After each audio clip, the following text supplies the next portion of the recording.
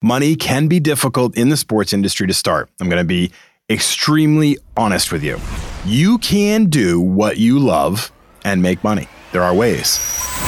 This is the Workin' Sports Podcast. Here's VP of Content and Engage Learning at workinsports.com, Brian Clapp.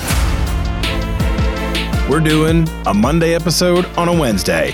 One of my favorite things, I often refer to it as breakfast for dinner, because on Mondays we answer fan questions and on Wednesdays we do interviews with sports industry people. But sometimes when we get a lot of good questions that come in for Monday episodes, I like to bleed them over to Wednesdays because they're some of the most enjoyable things I get to do. You send in questions, you the fans, you email me, bclapp@workinsports.com, you message me on LinkedIn, you hit us up on Twitter @workinsports. Any of those ways, you send in your question and I get to do a deep dive into it. So let's handle this one today from Kyle in Texas. Hey Brian, I'm a sophomore in college and I just declared as a sports management major. I'm so incredibly excited, but my parents are not. They're convinced I won't be able to make any money in sports and they want me to be a lawyer. Ugh. So I ask you, how can I make money in the sports industry? If you make this into an episode, I promise I'll make my parents listen. No pressure, Kyle, and hello, Kyle's parents. Thanks for listening. Just to set the stage for you kind folks and new listeners, I am a parent, so I'm not going to BS you, okay? If you're listening and thinking, oh, this person's just going to give me a bunch of puffery stuff to say sports industry's great, you're going to make a ton of money, trust me, I'm a parent. I get it. I want my kids to be set up for success too. I want all of you listening to have a plan in order to make money in the sports industry, so I'm going to be real and I'm going to bring it. So let's get into it. Outside of becoming an athlete, or becoming a professional gambler and being very, very, very, very, very good at it, and I'm not suggesting that is a path that we want to go down, Kyle, or Kyle's parents, money can be difficult in the sports industry to start. I'm going to be extremely honest with you. And it's pretty easy to understand why. It's a pretty simple analysis. Kyle, go ask your friends, how many of you would love to go cover a team on the beat and write for an online site, or edit video highlights for ESPN, or become an athletic director, or be the GM of the Chicago Cubs? Unless you're a Southsider in Chicago, I'm guessing, because you wouldn't want to be GM of the Cubs, I'm guessing most of your friends would be like, dude, that sounds awesome. Dude, what does mine say? Sweet. What about mine? And therein lies the problem. Supply and demand, basic economics. There are a lot of people that want to work in the sports industry because it's cool, it's fun, you get to see cool things, enjoy events, be a part of certain action, you do something you love. And so because of that, the demand for the employer is you're replaceable. Don't replace me. You're being replaced. Right? There's not a lot of leverage that you have. So let's give this just give you a full real life example. When I started my career in the sports industry, I was hired to be a video editor at CNN Sports Illustrated. So I was doing exactly one of those things I earlier talked about. Editing video highlights, covering press conferences, creating feature stories. I loved every minute of it. But here's the thing. I was eminently replaceable. If I went in to ask my boss, hey, I'd like to make a little bit more money, they would say, very nicely, because they were awesome, I loved working there, no bad feelings, but they would say, hey, I can replace you with 100 people tomorrow. Now, give us a little further perspective. Coming out of college, getting this job, I was hired making $21,000 a year. It was 1996, and adjusted for today's times, you do a little bit of math, it's still shitty money. So the point is, I started my career, it was not a boatload of money. I was happy. I loved every step of it. But I could grow to a point where I could get more money. So that's one thing. Do what you love, the money will follow. Secondarily, I want to emphasize there are different ways to go about this. So for this conversation, I'm trying to set the stage and let you know that it can be difficult, but it's not impossible. Now, it might start out tough, but there are growth opportunities. But I'm also going to give you some focus into areas that I think that have the highest upside and skills you should develop that raise your ceiling to the highest point, because that's what we want to do. We want to raise your ceiling to make as much money as potentially possible, and then we want to put you on a path to get there. Number one, business intelligence. BI for short. Sounds fancy. So, overview here.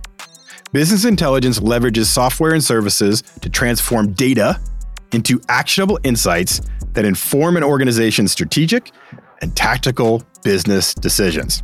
That to you should sound like, oh, data into actionable insights. Sounds like Moneyball. Sounds like understanding war and all the other different cool metrics we have now. Hey, Billy. I wanted you to see these player evaluations that you asked me to do. That's player side analytics. That is important, but that's not what we're talking about here. We're talking about business operational analytics. How does a business make as much revenue as possible, make data-driven decisions to drive the business to new heights? Why is this so important? In speaking with various talent acquisition managers across sports, they've told me this is a trend they've been trying to fill over the last many, many, many years. Teams, leagues, organizations, marketing agencies, et cetera, are looking to add more people that are knowledgeable about the data and tool sets that go into analyzing a business and making it work as efficiently and as strong in a revenue generating way, either by reducing expenses or by increasing inbound revenue, and getting those people into their organization. And they are hard to come by. I talked to one talent acquisition manager who 2 years ago told me that's all I'm focused on. 2 years later, today, I've spoken with her and she's like, that's all I'm focused on. Still, that means there's this unquenching demand that hasn't been filled for this type of a role. That's leverage. If you have sports knowledge coupled with business intelligence knowledge, that's value, that's leverage, that's upside. And the work you're doing is directly related to revenue creation. And that always is in demand, or expense reduction. That's always in demand. So how? What are the skills? What are you looking to develop? Well, if you're in school right now, look into data science, look into statistics, learn skills like Power BI, SQL, SQL, Python, R. These are how you analyze massive data sets. Lots of information. And this can go into ticketing dynamics. This can go into sponsorship deals. This can go into partnership activations. All these things start to work through business intelligence. We use them constantly. These tools that I just mentioned about, we use them constantly here at Work in Sports and at iHire to better understand our business and make changes that will make revenue. This needs to translate into sports, and it hasn't yet. That, my friend, is leverage. Number 2, fundraising. This is going to sound strange to some of you, but like I said, you want to follow where the money is generated, and that will lead to more ending up in your pocket. Fundraising roles, which you'll often see as development, so you'll see a role like Director of Development for Georgia Tech Athletics, are the key to reaching the highest heights in college athletics in particular. So I'm trying to give you skill sets that work for the whole industry, but then I'll also start to target certain areas that may interest you. This one is more college athletics, or I mean others too, but college athletics is a big one. College teams survive on booster relationships and donors putting their name on scoreboards and suites and concession stands. That's how athletic departments thrive, bringing in money to support the program. And all their facilities and all their programs and all their events are funded by donors, boosters, fundraising efforts. If you can raise money for an organization, you can work in development and have a high ceiling towards an athletic director. So when you look at athletic directors in the big schools, the middle schools, the small schools, their job is not just hiring head coaches and really keeping an eye on recruiting and reading rivals.com to realize their next recruiting class. No, what they're doing is fundraising all the time. And they have an entire team of fundraising asset people. If you want to be an athletic director, you need to be involved in fundraising. And that's the highest heights in the college sports world. So getting into college programs, like different clubs or things or initiatives where you can raise money and start to get that on your resume. If you volunteer at your college athletic department and start to do some fundraising activities in that area, that's where you get that really high ceiling, especially in college sports or in athletic, Olympic sports. Any kind of athletic endeavor that doesn't generate a lot of money, they're going to need fundraising and efforts in that regards. So a little next level stuff, if that interests you, if this role kind of interests you, please listen to these 3 interviews. Lee DeLeon, who is now the Deputy Athletic Director at Middle Tennessee State University. But when I interviewed him was the top AD at Purdue University. He gives a lot of insight into fundraising. Tim Duncan, who's the Athletic Director at the University of New Orleans. Incredible guy. And most importantly, this was a more recent one, Maddie Fowler-Burkhart, who's the Assistant Athletic Director for Annual Giving at Nebraska. And behind me, she sent me a cool Huskers sticker that's up on my wall. So despite the fact they didn't do that well this year, Trev Alberts is actually a personal friend of mine and is the AD there. We work together at CNN Sports Illustrated. And Maddie is awesome and really gives a lot of insight into that side of the world. Okay, back to the tech side. Number 3, not enough people in sports know about tools like Google Analytics, Google Ads, social media advertising. These are the absolute most important tools that Fortune 500 businesses use to analyze their choices, their marketing efforts, and to track results. But not enough people view this as an in to the sports industry. So imagine this for a second. You're a content creator. You make this amazing hype reel promoting an upcoming event for the minor league baseball team that you work for. You push it out on social media and it reaches 100 people. 100 people? I put in 8 hours into this. 100 people? Now, if you think of the 100 people that viewed it, maybe 2 actually take an action on it. Like, that's not good enough. That doesn't result in a good ROI, return on investment, time spent, effort, tools, etc. And that's organic reach. You just pushed it out there and hoped the world saw it. That's hard to come by. What if you had the skill set to execute paid social media campaigns, track the results, analyze the traffic, set conversion rates, discuss MQLs and SQLs, and then present just how much this one video actually generated in revenue by boosting it, spreading out to the world, really making sure the reach and the distribution was high as could be? Think that would be valuable? Yeah, me too. Me too. Really valuable. Not enough people know it. You know it. That's an advantage. Number 4, sales. We can't ignore the fact that effectively selling product is a key to a long and prosperous career in the sports industry. Not everyone is cut out for it. I would not be.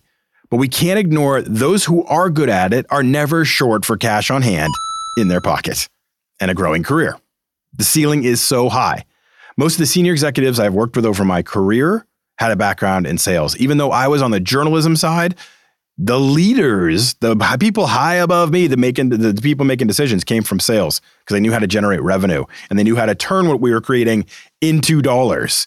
So inside sales roles can quickly grow into group sales, premium sales, sponsorship sales, partnership sales. These are huge money-making roles because they bring in a lot of money. I know that not everybody is comfortable with this idea of working in sales, but it cannot be ignored. It is the quickest path to making money in this industry. So if that's important to you, learn your sales skills now and get involved in all of those opportunities to be learning from salespeople that are out there doing it. We have a ton of interviews with different salespeople in our industry and in our world. So if you want to make money, consider sales, period. Number 5, last one, athlete marketing. Okay, so you're on the creative side, not sales, not tech. Athlete marketing really could be your realm. So picture this.